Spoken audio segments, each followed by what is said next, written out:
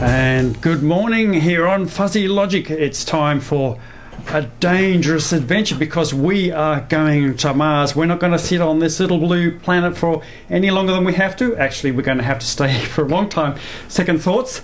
But we are going to inspire ourselves and we are going on a big adventure to Mars, and who better to take us on that journey but our guest today, all the way from the United States, and I think I detect a slight New York accent there, Dr. Robert Zubrin, who is the president of the United States Mars Society, and he's the author of The Case for Mars.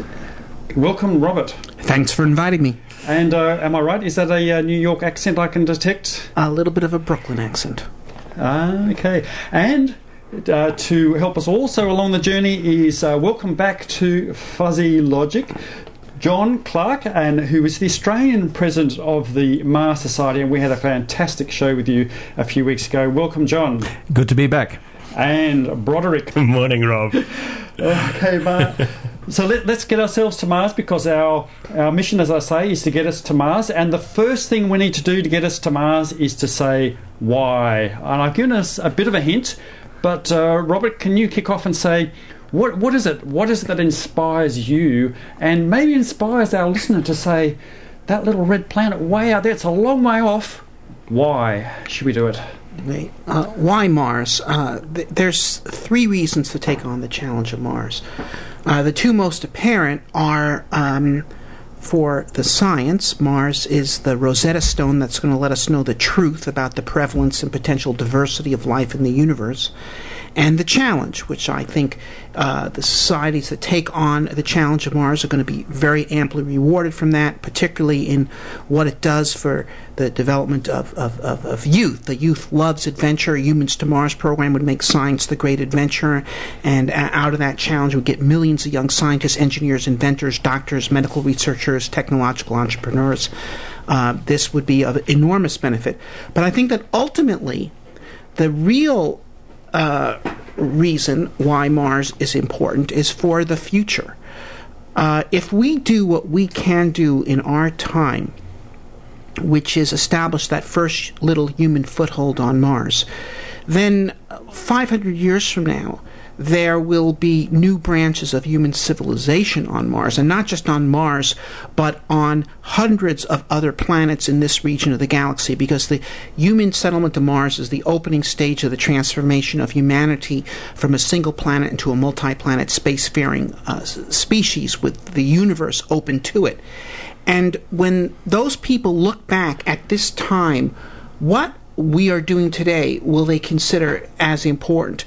Will they care about who won in Afghanistan? Will they care about who won in various political infights here and there? They won't even know about any of this stuff. What we did to make their civilization, their grand interstellar civilization possible, that's what will matter. Our time will be remembered because this is when people first set sail for other worlds. I think that's quite a remarkable thing, and what you're saying is that I think that's the popular conception that science is just about collecting facts and building models and wheeling chemicals in test tubes. Well, that's part of it, but here we are in Australia, and 200 and something years ago we weren't here. Well, there were the native Australians, the Aboriginal Australians, of course, but there were no white people here, and that took some kind of inspired, and it took, I think you would say, a risk to do it. Yes, certainly. And, if you look at, of course, America was being settled at roughly the same time and at a somewhat faster rate during that period. But, we created here and there two new branches of human civilization that have been tremendously productive, not just for the people that went there, but for humanity as a whole, all the innovations that were created in these countries, and the example of societies that created ever greater opportunities for people to develop and use their human potential in a more humane kind of way than in the old world. And, this is how progress occurs. Columbus sold the voyage to the New World to Ferdinand and Isabella that they were going to find a spice route to the Indies. And they didn't. But shortly afterwards, they discovered some native civilizations that they were able to loot for some quantities of gold. But ultimately, that was not what was important about the European advent to the Americas. What was important was the creation of new branches of civilization. The gold the Spanish got came and went, and ultimately didn't even do Spain any good. But the creation of, I'm more familiar, of course, with my own American country, but a country that pioneered democracy and electricity and technology and developed aeroplanes and computers and nuclear power and manned space flight to the moon. Okay, this is something that really mattered. And the most important things you do are those that you do for the future. Benjamin Franklin did these demonstrations of electricity in the French court when he was over there as the American ambassador during our revolution. And a French aristocrat once came up to Franklin and he said, this electricity thing of yours is quite fascinating, but what possible use could it be? And Franklin responded, of what use is a baby? And, of what use is a baby? Well, who knows? But human civilization on Mars is a new child, a new branch of human society, and it will be amazingly productive, I believe. It will, of course, make inventions in science and technology. It may pioneer new and alternative social forms that give people greater opportunities than we have now. It will certainly have its own tradition of heroic deeds that will be used to inspire those who go out further. That is something wonderful. And if you have it in your power to create something wonderful, then you should.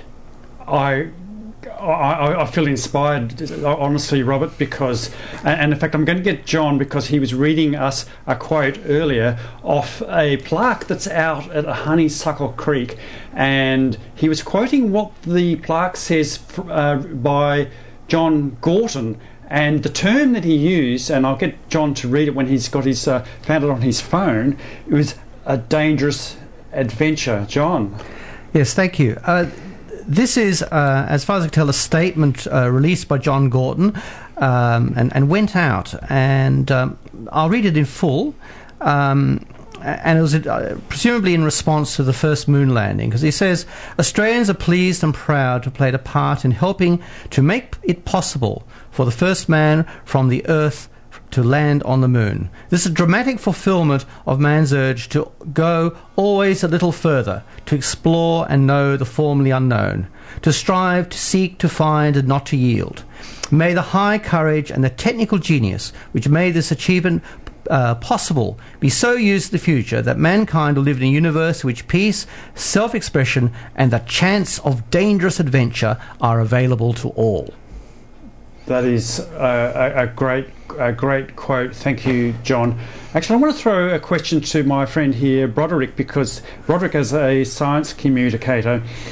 Do you see this, Broderick, the people you deal with, because you deal a lot with the young people in the science circus and the travelling shows that you do, this sense of inspiration that the sort of like it's an emotional thing here, isn't it? To a large extent, it's the sense of possibility. Is that something that really you see when you do your tours? Most definitely. I think one of the biggest reasons that we go on the road to do science all around Australia is to provide that inspiration.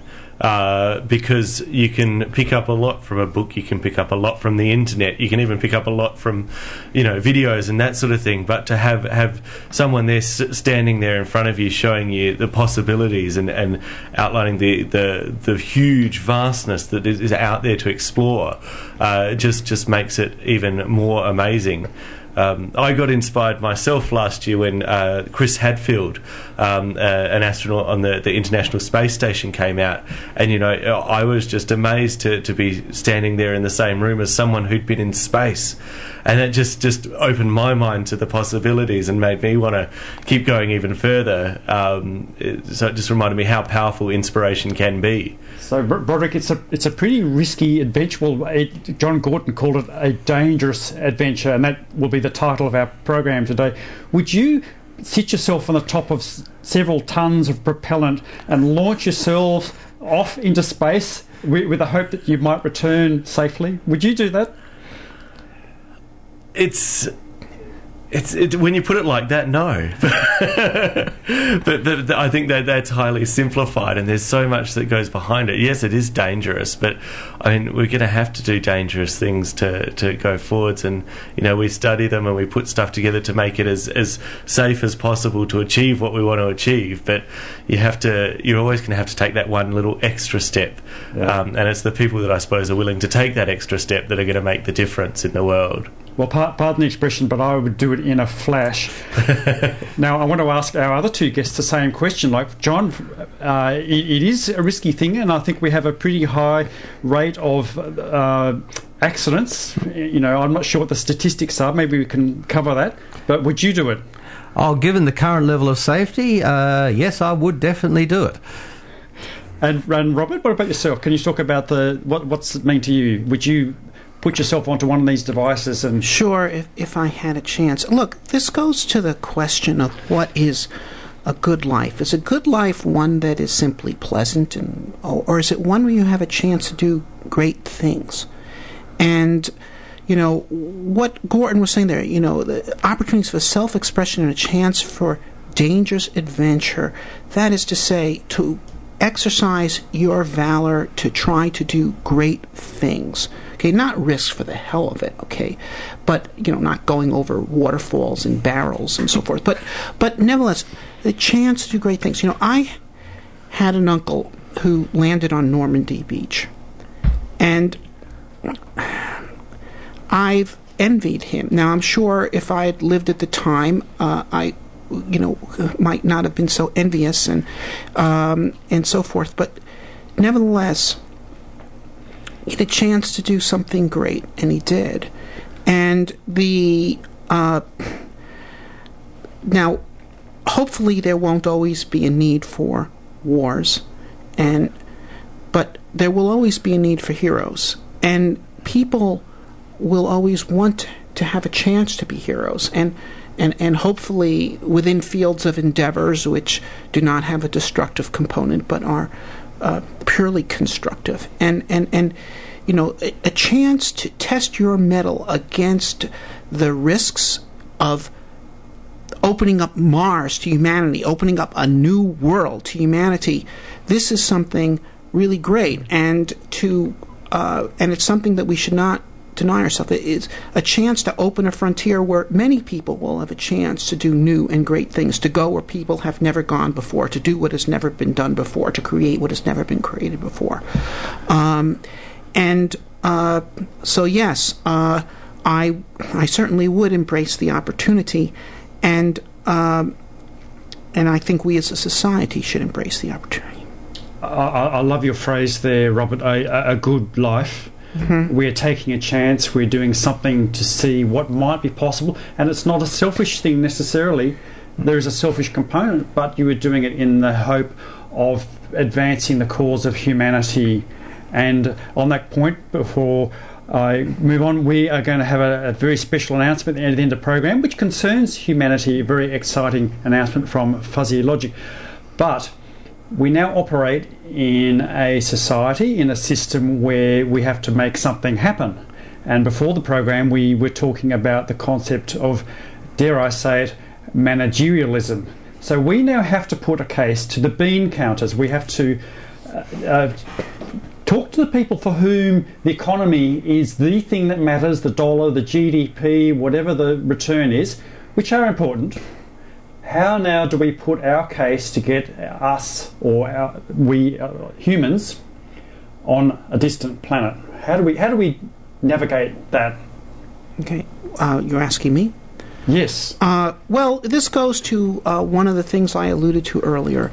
The value of an initiative of this type for developing intellectual capital. Intellectual capital is the base of the wealth of any nation. Its wealth, its strength, its quality of life. Germany was bombed flat in World War II. 15 years later, they were one of the richest countries in the world and are still today. There are other countries in the world you could go to and you could give every person there $1 million, and 5 years later they'd all be as dead broke as they are right now. And so how do you develop intellectual capital? I think the key to education is inspiration. And, what inspires youth? Adventure. During the Apollo program in the United States, we doubled the number of science graduates at every level, high school, college, PhD, because youth loves adventure. And what Apollo did was make science the great adventure. And millions of boys wanted to get into it. I was one of them. I happened to be a little in a minority of that contingent because I actually ended up doing space technology. Most of the others went on to do science in any number of other fields. Who were the 40-year-old technological entrepreneurs who built Silicon Valley in the 1990s? They were 10 and 12-year-old little boy mad scientists making rocket fuel in the basement in the 1960s. Okay? And that was the real spin-off of Apollo. It wasn't so much the specific technological innovations in microelectronics and Teflon and so forth that NASA likes to cite. It was the intellectual capital. Well, if we had a Humans to Mars initiative today, it would be far more productive, because today the science and engineering professions are much more open to women than they were in the 1960s, where really they weren't, except very exceptional people.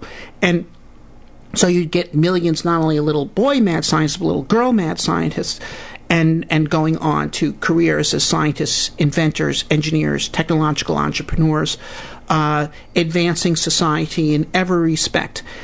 So, in the U.S. today, there's hysteria over the lack of adequate performance of our educational system, and they're trying to remedy it by instituting more and more testing programs and drilling kids to perform for the tests. This is not going to improve education. This is the philosophy of whippings will continue until morale improves. The way you're going to improve education is through inspiration and a bold program of exploring and adventuring into space. That will inspire the next generation. Well, Robert, I was one of those kids who used to cut out the little shapes on the back of the cereal boxes with the Mars landers, and I used to assemble little plastic models of the lunar land. And John is putting his hand up. He did too. I still do. And we are both inspired, and here I am today doing fuzzy logic and an advocate of science. And so, John, do you have a take on this? Managerialism will lead us all to die of bed sores lying on the couch in front of the television. What's your take? I think so. I earlier in our conversation before we went on air said that managerial management is about making sure the engines run, or even that the workers, in Robert's phrase, were actually clocking on and clocking off and ticking the right boxes. Leadership is about making sure the ship is going in the direction, hopefully the right direction, that we want to go in. And I think, speaking in my experience in industry and previously in the public service, and even in community organisations, we are obsessed by management rather than actually what we do. I think that's very sad, because we lose a vision, and as someone wrote about 3,000 years ago, where there is no vision, people perish. Not die, but perish. We just end up not doing anything. Couch potatoes, grubbing for an existence. I'm going to think that one over, and while we do that, I'm going to play us a track, and Broderick has brought us one in, which is pretty cool, and I think it even relates directly to our guest today, who is Dr. Robert Zubrin, the President of the United States Mars Society, with John Clark, the President of the Australian Mars Society. And Broderick, we have this track that you brought in, and it's called A Case for Mars, put together by a Symphony of Science, where they take scientists speaking on various topics and then auto-tune their voices to make it a bit melodic. And you might notice a familiar voice on the panel today that's been auto-tuned into this song. Here it is. And here it comes, The Case for Mars, here on Fuzzy Logic.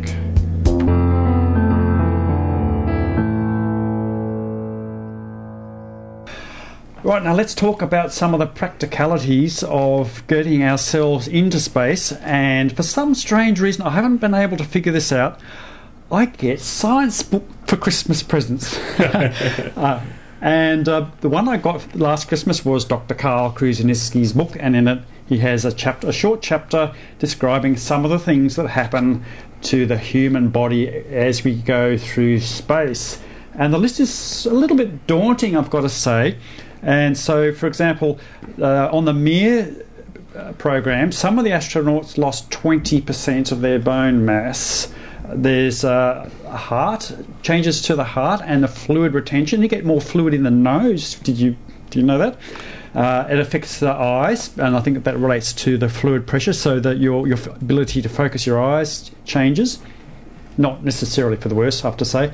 Muscle loss up to 40%, but that's pretty serious. And the immune system is also affected. So, Robert, can you talk about how we will manage some of these effects on the human body? Yeah, we'll avoid all of them, because all of those are effects of long-term exposure to zero gravity, and that can be avoided by rotating the spacecraft. The problem has been that the so-called space medicine programs of the various spacefaring powers were taken over in the 1960s by zero-gravity health effects researchers, with reason at that point, because we were going to the moon and it was only 3 days each way in which you can easily manage in zero gravity. We wanted to know how we could deal with that. But they remained in control of it, and zero gravity is not the right way to fly to Mars. It does decondition people. You can avoid some of those effects by strenuous exercises, as Shannon Lucid, for example, showed on the Mir. But I don't want to have astronauts doing 2-hour workouts every day on their way to Mars just to stay in reasonable shape. We should rotate the spacecraft and not have zero gravity health effects.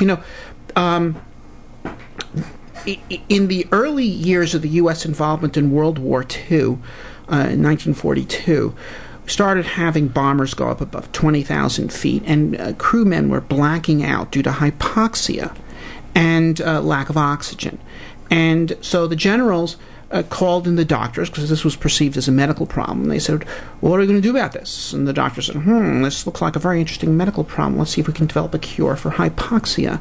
And the, pills or treatments, so forth. The engineers came in and said, look, you don't need to do this. You just take an oxygen mask and you breathe pure oxygen, and even though it's lower pressure, you'll have more oxygen, you'll do fine. The doctor said, get these mechanics out of here. There's a medical discussion.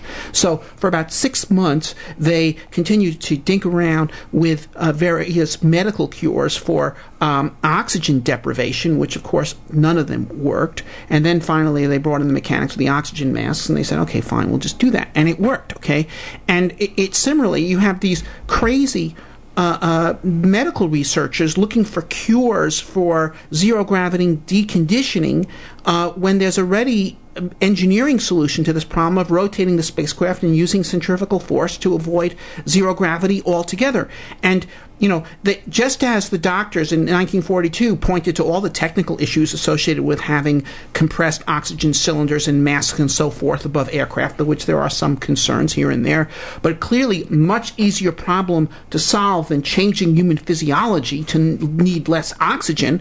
Similarly, you can point to various issues associated with piloting rotating spacecrafts, but it's utterly trivial compared to changing human physiology. And so basically speaking, just got to get these people out of the way and impose a sensible engineering solution to the problem.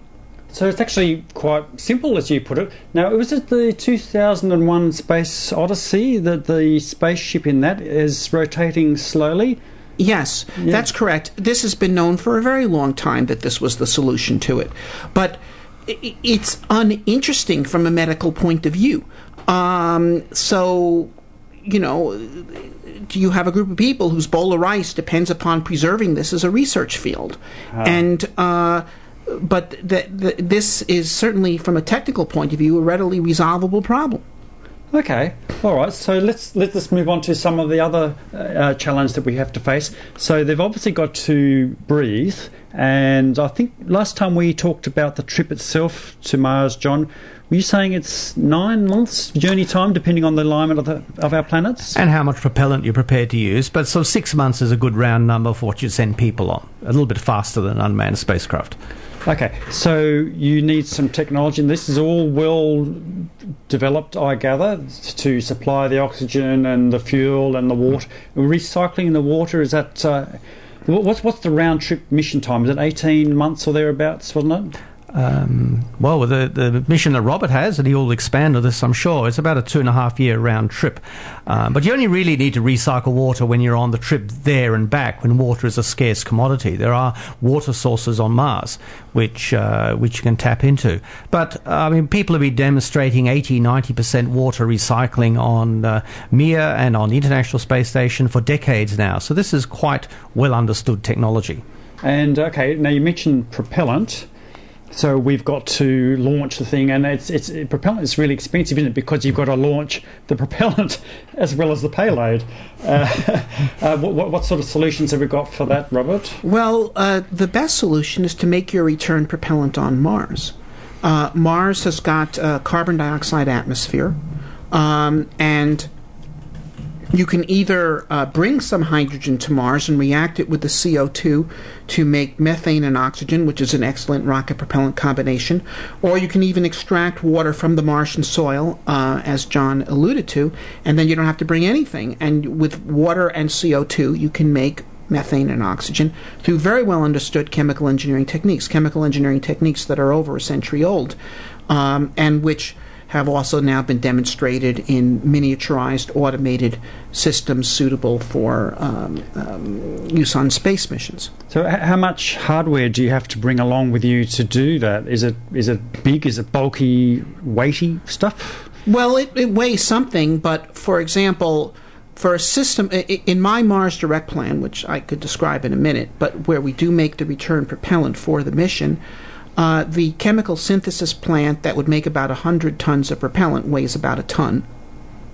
Okay, so is that large in the scheme of things in a space mission? Is 1 ton a lot? It's measurable. It's not in the noise, but it's a lot less than 100 tons. All right, so it's quite doable, is what you're saying.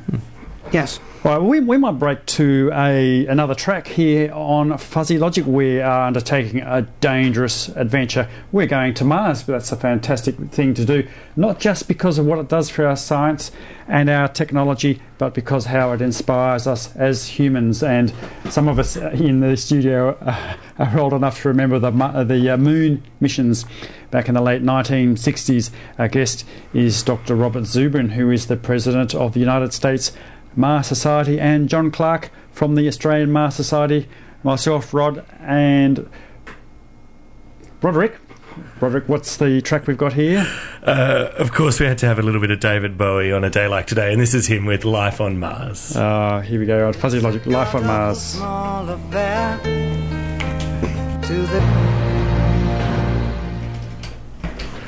And you're listening to Fuzzy Logic here on 2XXFM Community Radio.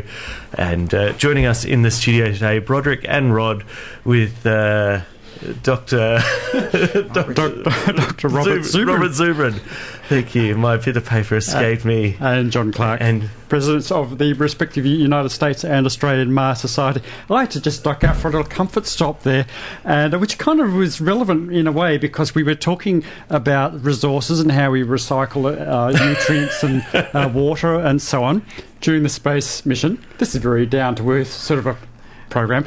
But it did occur to me while I was having a little tinkle there that here on Earth, if you live downstream on one of those major rivers, I go back a step, in Canberra and other places in Australia, very upset and excited population about recycled sewage, as they call it, right?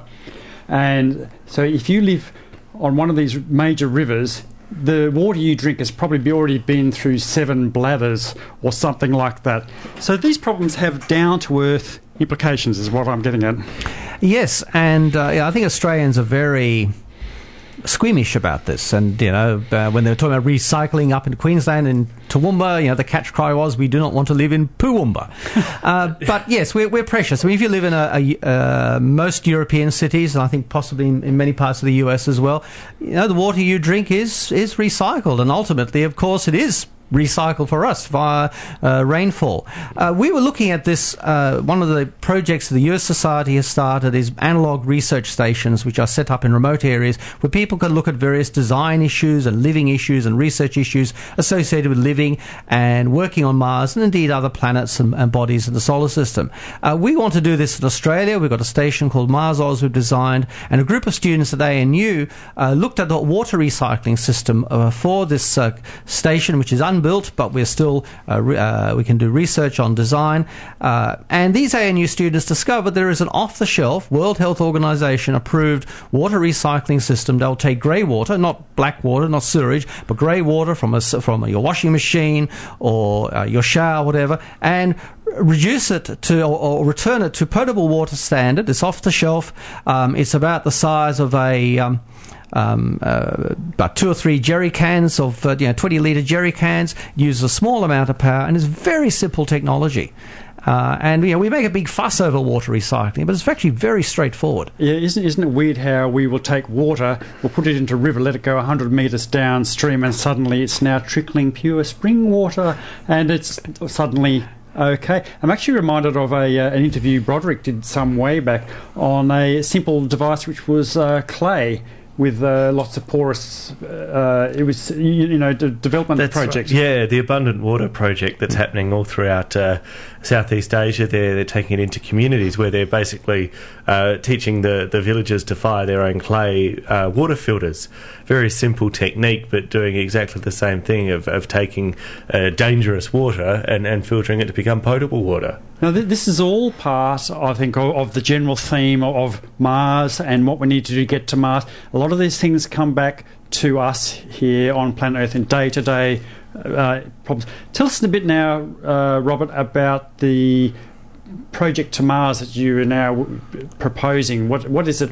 Can you outline the major elements of that? How could we do a human Mars mission? There's a number of ways.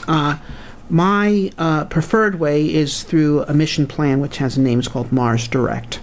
And ideally speaking, it would be done with 2 launches of a heavy lift booster with comparable capacity as the Saturn V rockets that we used during the Apollo missions to the Moon. The first launch sends to Mars a Earth return vehicle with no one in it. And it flies out to Mars, and it can go on a minimum energy trajectory taking 8.5 months because there's no one in it. And it goes and it lands on Mars, and then it has a power source with it, a small nuclear reactor with power about 100 kilowatts. And it runs a pump, and it sucks in the Martian air, which is predominant 95% carbon dioxide, and it reacts that with a small amount of hydrogen that it brought from Earth, using some very well-known chemical reactions to turn the combination of hydrogen and CO2 into methane and oxygen. Methane's a fuel, oxygen's an oxidizer. You fill the Earth return vehicle up that way with rocket propellant. Then, once that is done, at the next launch opportunity, which will occur 2 years after the first, you launch the other rocket. And that sends out the astronauts in a habitation spacecraft, probably with a crew of 4 people in it, and they go flying on out to Mars. You can rotate that craft easily by having the habitation spacecraft separate from the upper stage of the booster with a tether connecting the 2 of them, and then about a kilometer-long tether, and then you rotate the assembly at about 1 revolution per minute, you'll create Mars gravity in the habitat. If you rotate it at a little less than 2 revolutions per minute, you'll create Earth gravity in the habitat and avoid all of these notorious zero-gravity health effects and have the crew arrive to Mars in good condition. Then when you get close to Mars, you fire a pyrotechnic device that cuts the cable. The upper stage and tether go away, and the spacecraft then goes and aero captures into Mars orbit, and then lands at the landing site next to the Earth return vehicle. And they use the habitation craft as their house on Mars for 1.5 years. Okay, they took them 6 months to get to Mars, 1.5 years on Mars, exploring widely, and then at the end of that time, they get in the Earth return vehicle and they fly back to Earth. They leave the habitation behind on Mars. So each time you do this, you add another habitat to the base. And before you know it, you've got the beginnings of the first human settlement on a new world. There is nothing in this that is beyond our technology. We are much better prepared today much better prepared to send humans to Mars than we were to send men to the moon in 1961, and we were there 8 years later. If we had a commitment announced to do this and determination behind that commitment comparable to that which, for example, President Kennedy displayed when he announced the moon program in 1961, we could be on Mars within a decade. There's no doubt about this at all. Yeah, and what you're doing, I think, by setting up that the first payload is you're reducing the risk, because by the time the astronauts land on the planet, they've got a fuel supply ready to come back again. Right. It's the propellant's even been made before they've ever even launched from Earth. So there's no question about them being stranded because the propellant manufacturer has failed. It has already been completed before they've launched. Okay, and this, by the way, is a much safer plan than the conventional plan, which is sometimes proposed as an alternative, of landing in a landing craft with the propellant in it for your ascent. Because in the case of the Mars Direct plan, you know you have a fueled ascent vehicle on Mars that has already survived the trauma of landing, whereas in the other conventional mission plan, you're going in and you're going to land fully loaded with fuel, but you don't know if you might not take some damage during the landing that would impact your ascent vehicle. So, minor technical question. So you're tethered on this long cable on the way out. Don't Yes. you have to pick up a tether and for the return journey as well? Well, you could. The ascent vehicle has a much smaller cabin, but it also has an upper stage, and you could tether off that upper stage and spin it up.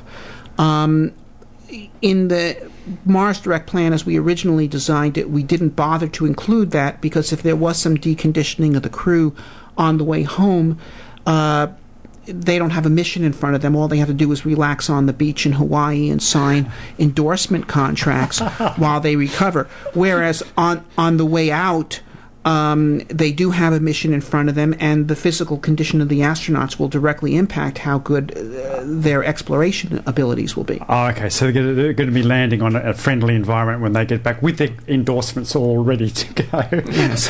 Okay, now what kind of response are you getting to this plan?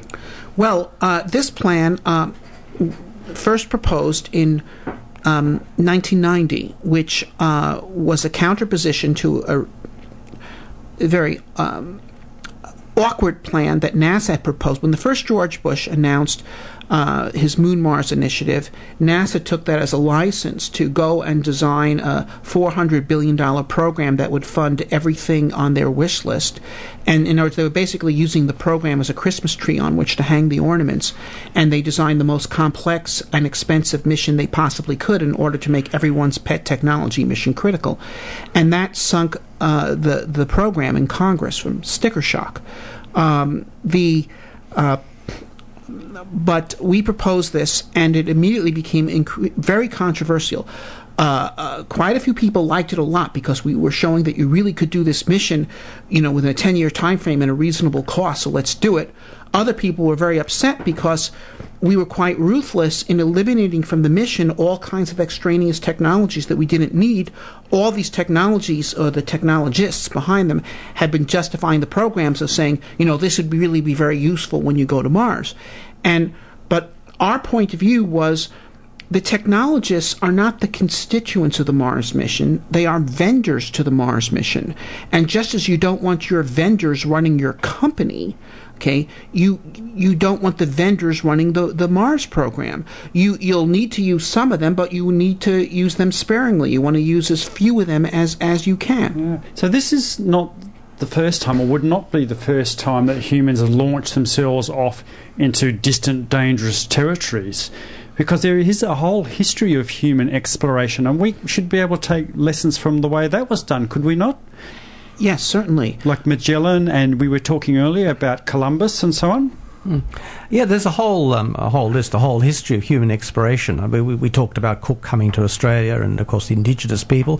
I mean, the first Aboriginal people to come to Australia launched themselves on, as far as I know, bamboo rafts across the Timor Strait, which was not as wide as it is now, but still a substantial body of water, because they could see birds migrating in that direction. They could see perhaps smoke from fires on the horizon. They knew there was land out there, and they took these bamboo rafts 60,000 years ago and sail them across at least 100 kilometres of water to come to this new continent.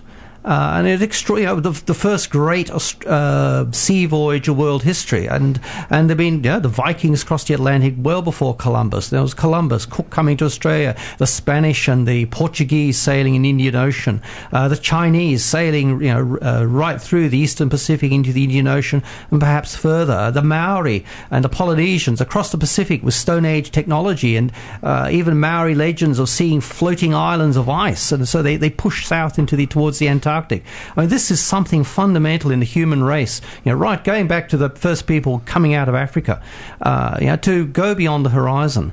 We are inheritors of that. The torch has been passed to us, and what are we going to do with it? Yeah, you beautifully said, John. And there were no management committees back there, before they set sail in their little bamboo rafts across to Australia.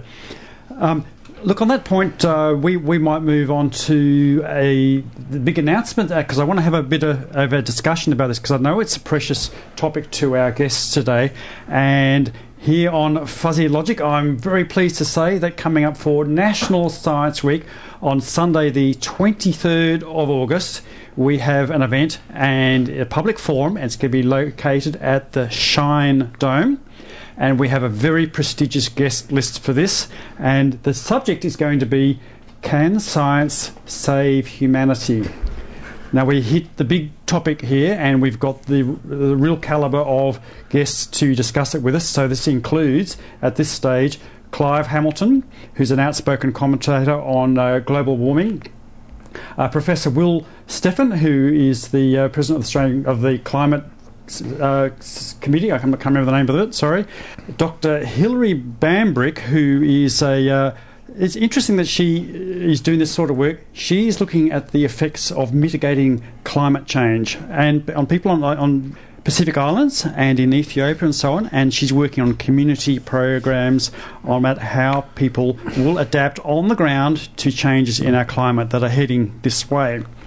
And as of Friday, I have a very excited to say our special guest will be former Governor-General of Australia, General Mike Jeffrey, and who is an advocate of protecting our soils and will be a great addition to our panel, Can Science Save Humanity? And John?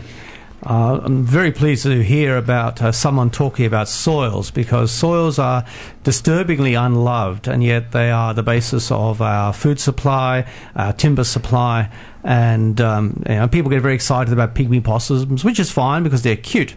But our biggest conservation challenge is the maintaining the soils of Australia and indeed the world, so they continue to feed our population and supply us the clothes, a lot of the clothes we wear, and the timber that we use for our houses and so on. So that's really exciting, and it'll be interesting to see what other things come out of that discussion. Well, I have two objectives for this, or really it's the one objective, and I'm hoping that our audience will come away with a sense that, oh, crap, this is a big problem, but if we're going to solve this problem, we need science.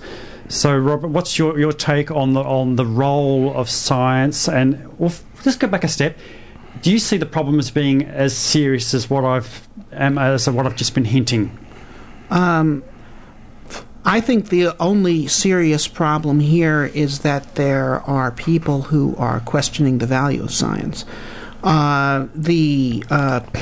We're not in danger from overpopulation. We're in danger from people who think there are too many people. We're